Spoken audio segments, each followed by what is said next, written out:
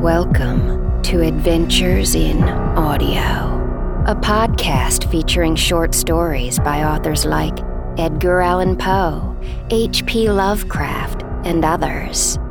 I'm Abby Elvidge. To enjoy this podcast to the fullest, it's advised to remove all mental debris from your brain. And once the chasms of your mind are void of all mental contamination, you're ready to enjoy these classic stories. And now, here's your host, Robert Crandall. Greetings, dear friends. I'm Robert Crandall, your host. I'm delighted that you've chosen to join me for this podcast. You can find this podcast on several directories, and you can also find us at our website, adventuresinaudio.net. Okay, let me ask you something. Have you ever had a nightmare? Well, most of us have.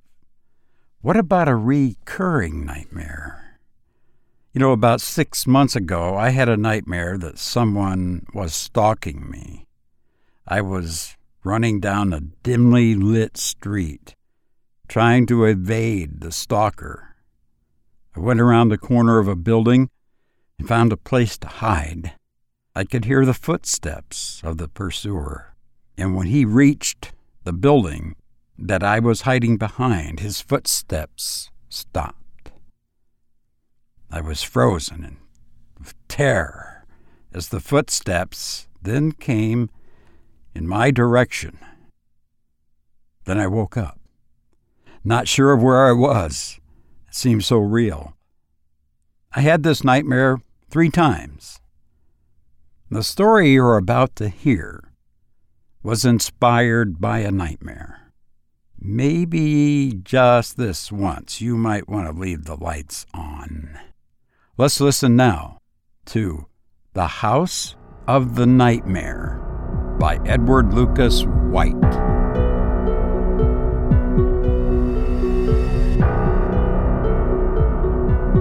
I first caught sight of the house from the brow of the mountain as I cleared the woods and looked across the broad valley, several hundred feet below me, to the low sun sinking toward the far blue hills.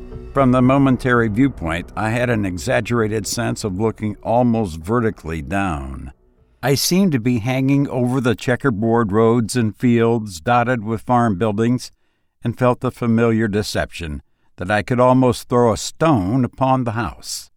I barely glimpsed its slate roof. What caught my eyes was a bit of road in front of it. Between the mass of dark green shade trees about the house and the orchard opposite, perfectly straight it was, bordered by an even row of trees through which I made out a cinder side path and a lone stone wall.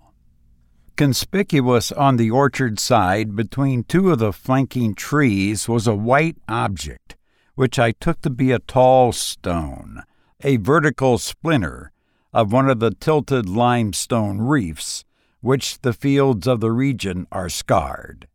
The road itself I saw plain as a boxwood ruler on a green baize table. It gave me a pleasurable anticipation of a chance for a burst of speed. I had been painfully traversing closely forested, semi-mountainous hills.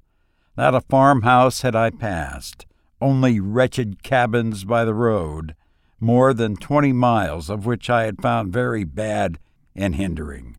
Now, when I was not many miles from my expected stopping place, I looked forward to better going and to that straight, level bit in particular.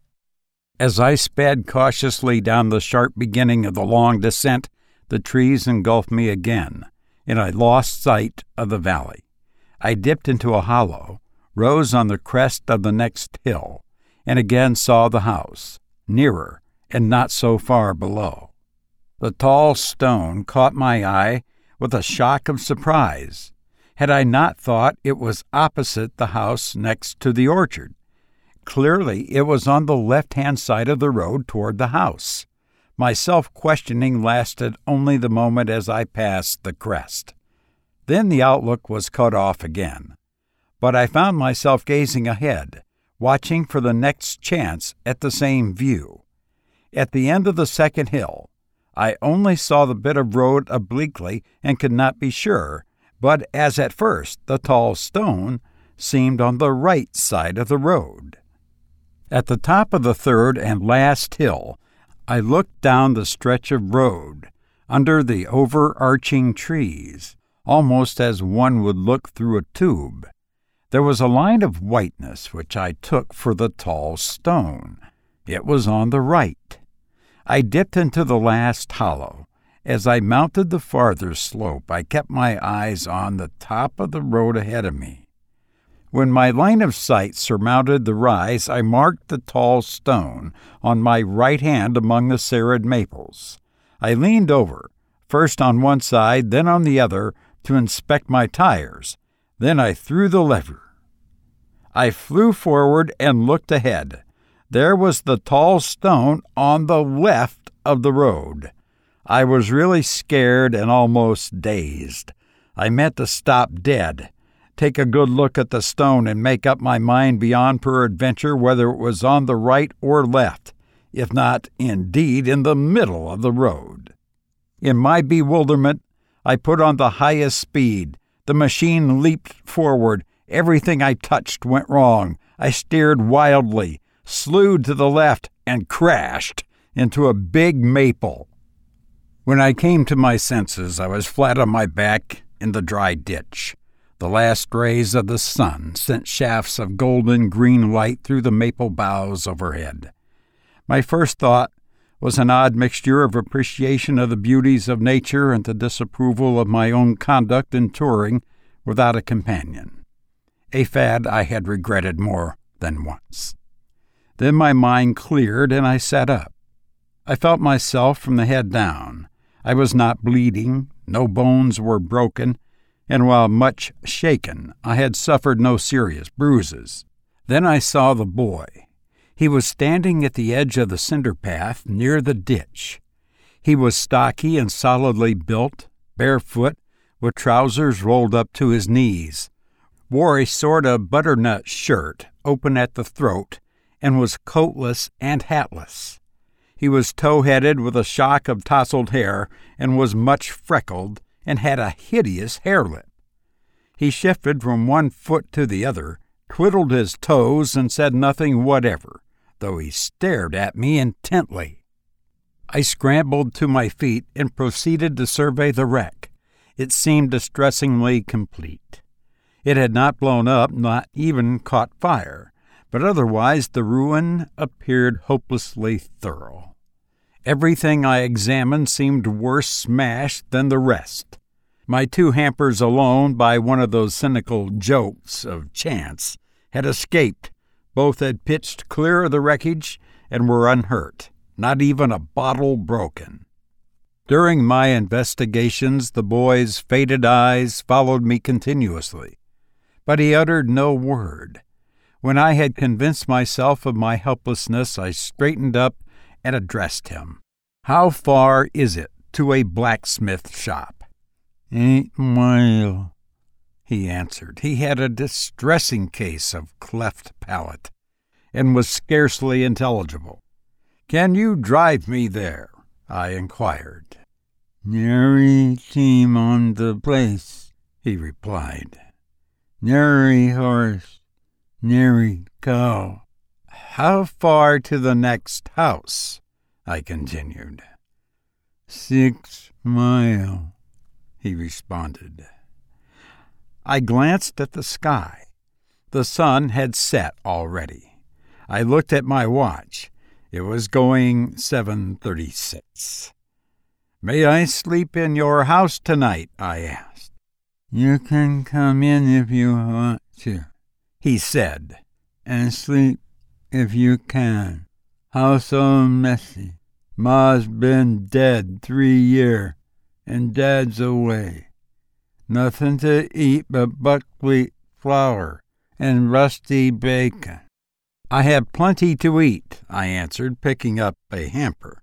"Just take that hamper, will you?" "You can come in if you're a mind to," he said, "but you got to carry your own stuff." He did not speak gruffly or rudely, but appeared mildly stating an inoffensive fact. "All right," I said, picking up the other hamper. "Lead the way." The yard in front of the house was dark under a dozen or more immense ailanthus trees. Below them, smaller trees had grown up, and beneath these a dank underwood of tall, rank suckers out of the deep, shaggy, matted grass. What had once been apparently a carriage drive left a narrow, curved track, disused and grass-grown, leading to the house. Even here were some shoots of the ailanthus, and the air was unpleasant with the vile smell of the roots and suckers and the insistent odor of their flowers. The house was of gray stone, with green shutters faded almost as gray as the stone. Along its front was a veranda, not much raised from the ground and with no balustrade or railing. On it were silver hickory splint rockers.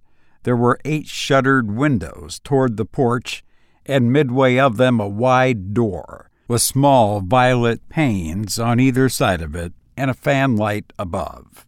"Open the door," I said to the boy. "Open it yourself," he replied, not unpleasantly nor disagreeably, but in such a tone that one could not but take the suggestion as a matter of course. I put down the 2 hampers and tried the door. It was latched, but not locked, and opened with a rusty grind of the hinges, on which it sagged crazily, scraping the floor as it turned.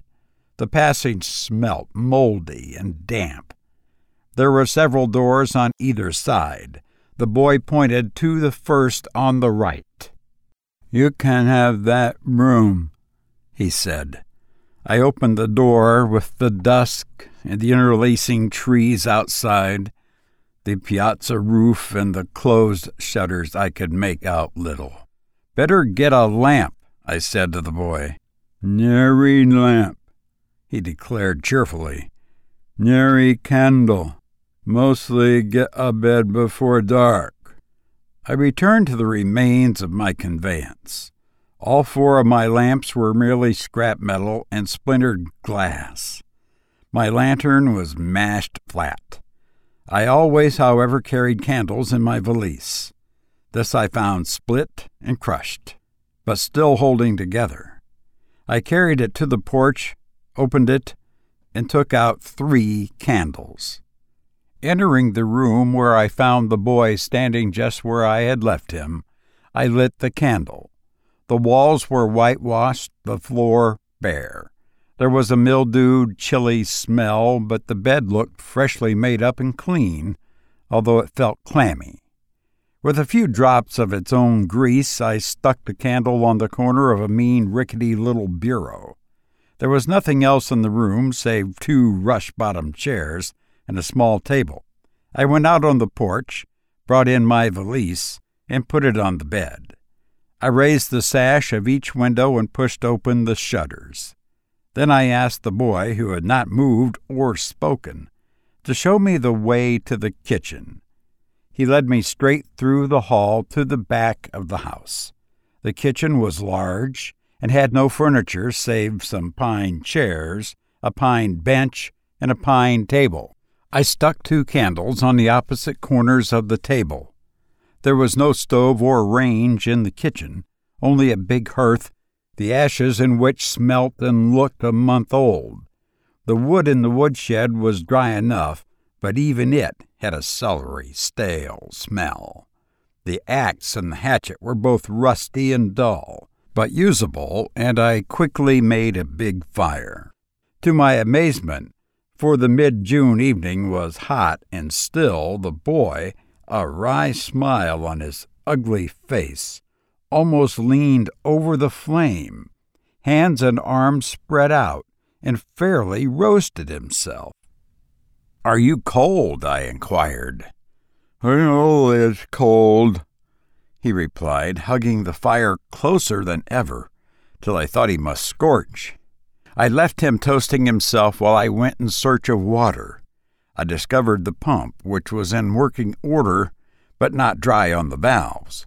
But I had a furious struggle to fill the 2 leaky pails I found. When I had put water to boil, I fetched my hampers from the porch. I brushed the table and set out my meal.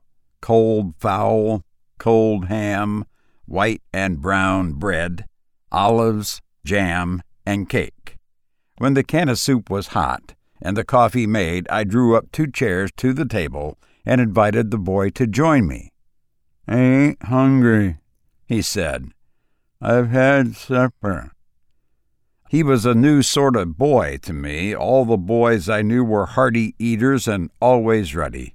I had felt hungry myself, but somehow, when it came to eat, I had little appetite and hardly relished the food. I soon made an end of my meal, covered the fire, blew out the candles, and returned to the porch, where I dropped into one of the hickory rockers to smoke. The boy followed me silently and seated himself on the porch floor, leaning against a pillar, his feet on the grass outside. "What do you do," I asked, "when your father is away?" "Just loaf round," he said. "Just fool round." "How far off are your nearest neighbors?" I asked. "Don't know, neighbors never come here," he stated. "Say they're afeard of ghosts." I was not at all startled. The place had all those aspects which lead to a house being called haunted. I was struck by his odd, matter-of-fact way of speaking. It was as if he had said they were afraid of a cross dog. "Do you ever see any ghosts around here?" I continued. "Never see 'em," he answered, as if I had mentioned tramps or partridges. "Never hear 'em. Sort of feel 'em around sometimes." "Are you afraid of them?" I asked. "Nope," he declared. "I ain't scared of ghosts. I'm scared of nightmares. Ever have nightmares?" "Very seldom," I replied. "I do," he returned. "Always have same nightmare. Big Sal, big as steer, trying to eat me up. Wake up so scared I could run to never. Nowheres to run to. Go to sleep and have it again. Wake up worse scared than ever. Dad says it's buckwheat cakes in summer." "You must have teased a sow sometime," I said. "Yup," he answered. "Teased a big sow once. Holding up one of her pigs by hind leg. Teased her too long. Fell in the pen and got bit up some. Wished I hadn't teased her. Have that nightmare 3 times a week sometimes. Worse'n being burnt out. Worse'n ghosts. Say, I sort of feel ghosts around now." He was not trying to frighten me. He was as simply stating an opinion as if he had spoken of bats or mosquitoes.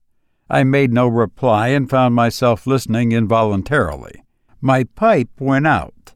I did not really want another, but felt disinclined for bed as yet, and was comfortable where I was, while the smell of the ailanthus blossoms was very disagreeable. I filled my pipe again, lit it, and then, as I puffed, somehow dozed off for a moment. I awoke with a sensation of some light fabric trailed across my face. The boy's position was unchanged. "Did you do that?" I asked sharply. "Ain't done nary thing," he rejoined. "What was it?" It was like a piece of mosquito netting brushed over my face.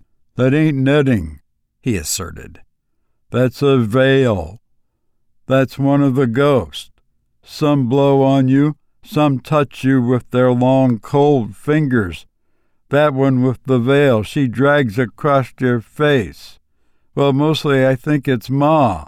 He spoke with the unassailable conviction of a child in We Are 7. I found no words to reply, and rose to go to bed. "Good night," I said. "Good night," he echoed.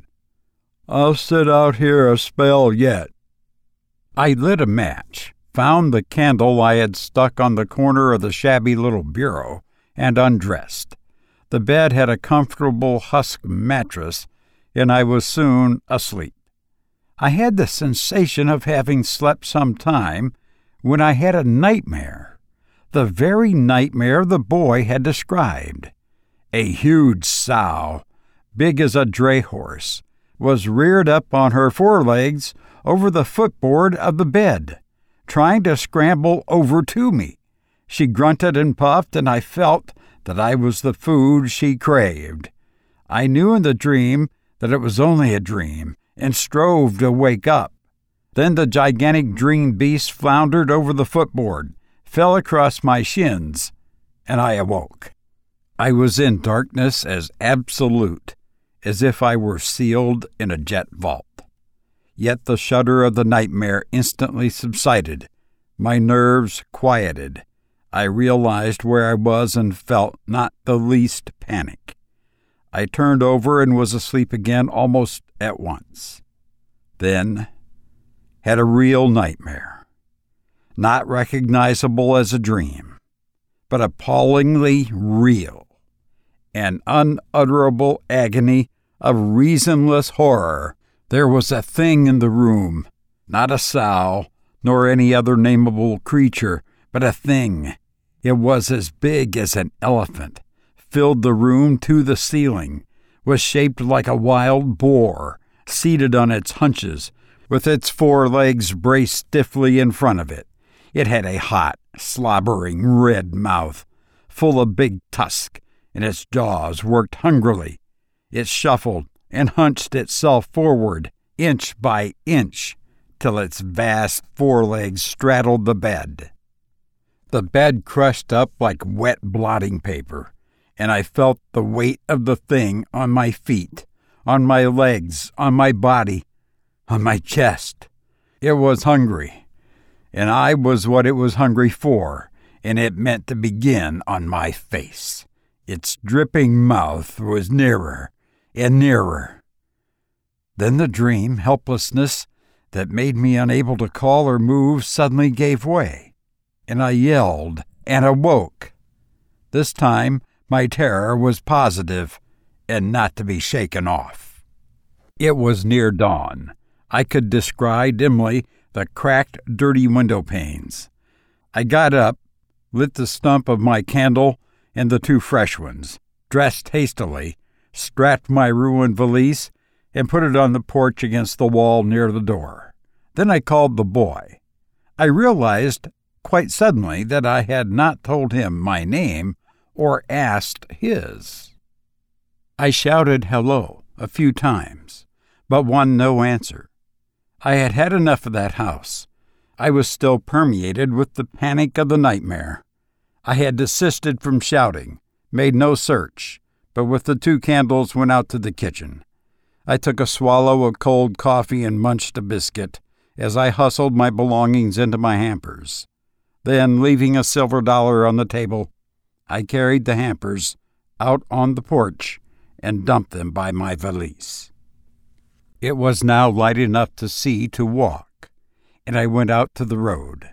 Already the night dew had rusted much of the wreck, making it look more hopeless than before. It was, however, entirely undisturbed. There was not so much as a wheel track or hoof print on the road. The tall white stone, uncertainty about which had caused my disaster, stood like a sentinel opposite where I had upset. I set out to find that blacksmith shop. Before I had gone far, the sun rose clear from the horizon, and almost at once scorching. As I footed it along, I grew very much heated, and it seemed more like 10 miles than 6 before I reached the first house. It was a new frame house, neatly painted, and close to the road, with a whitewashed fence along its garden front. I was about to open the gate when a big black dog with a curly tail bounded out of the bushes.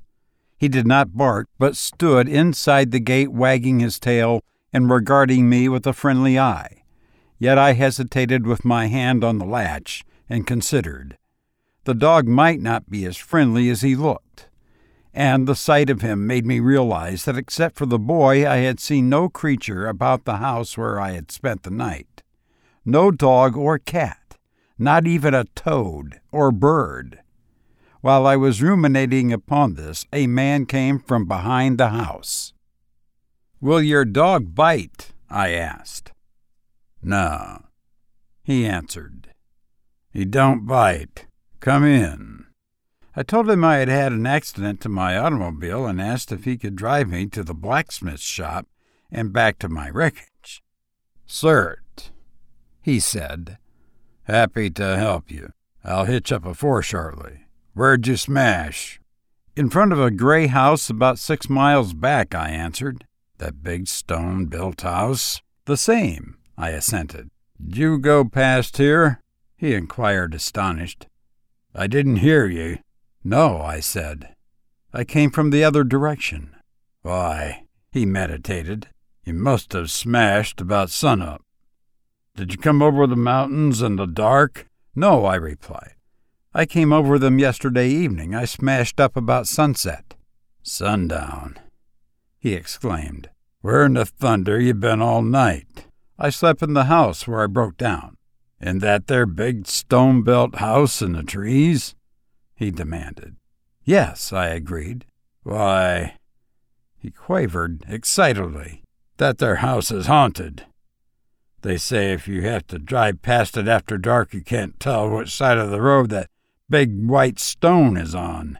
"I couldn't tell even before sunset," I said. "There," he exclaimed. "Look at that now.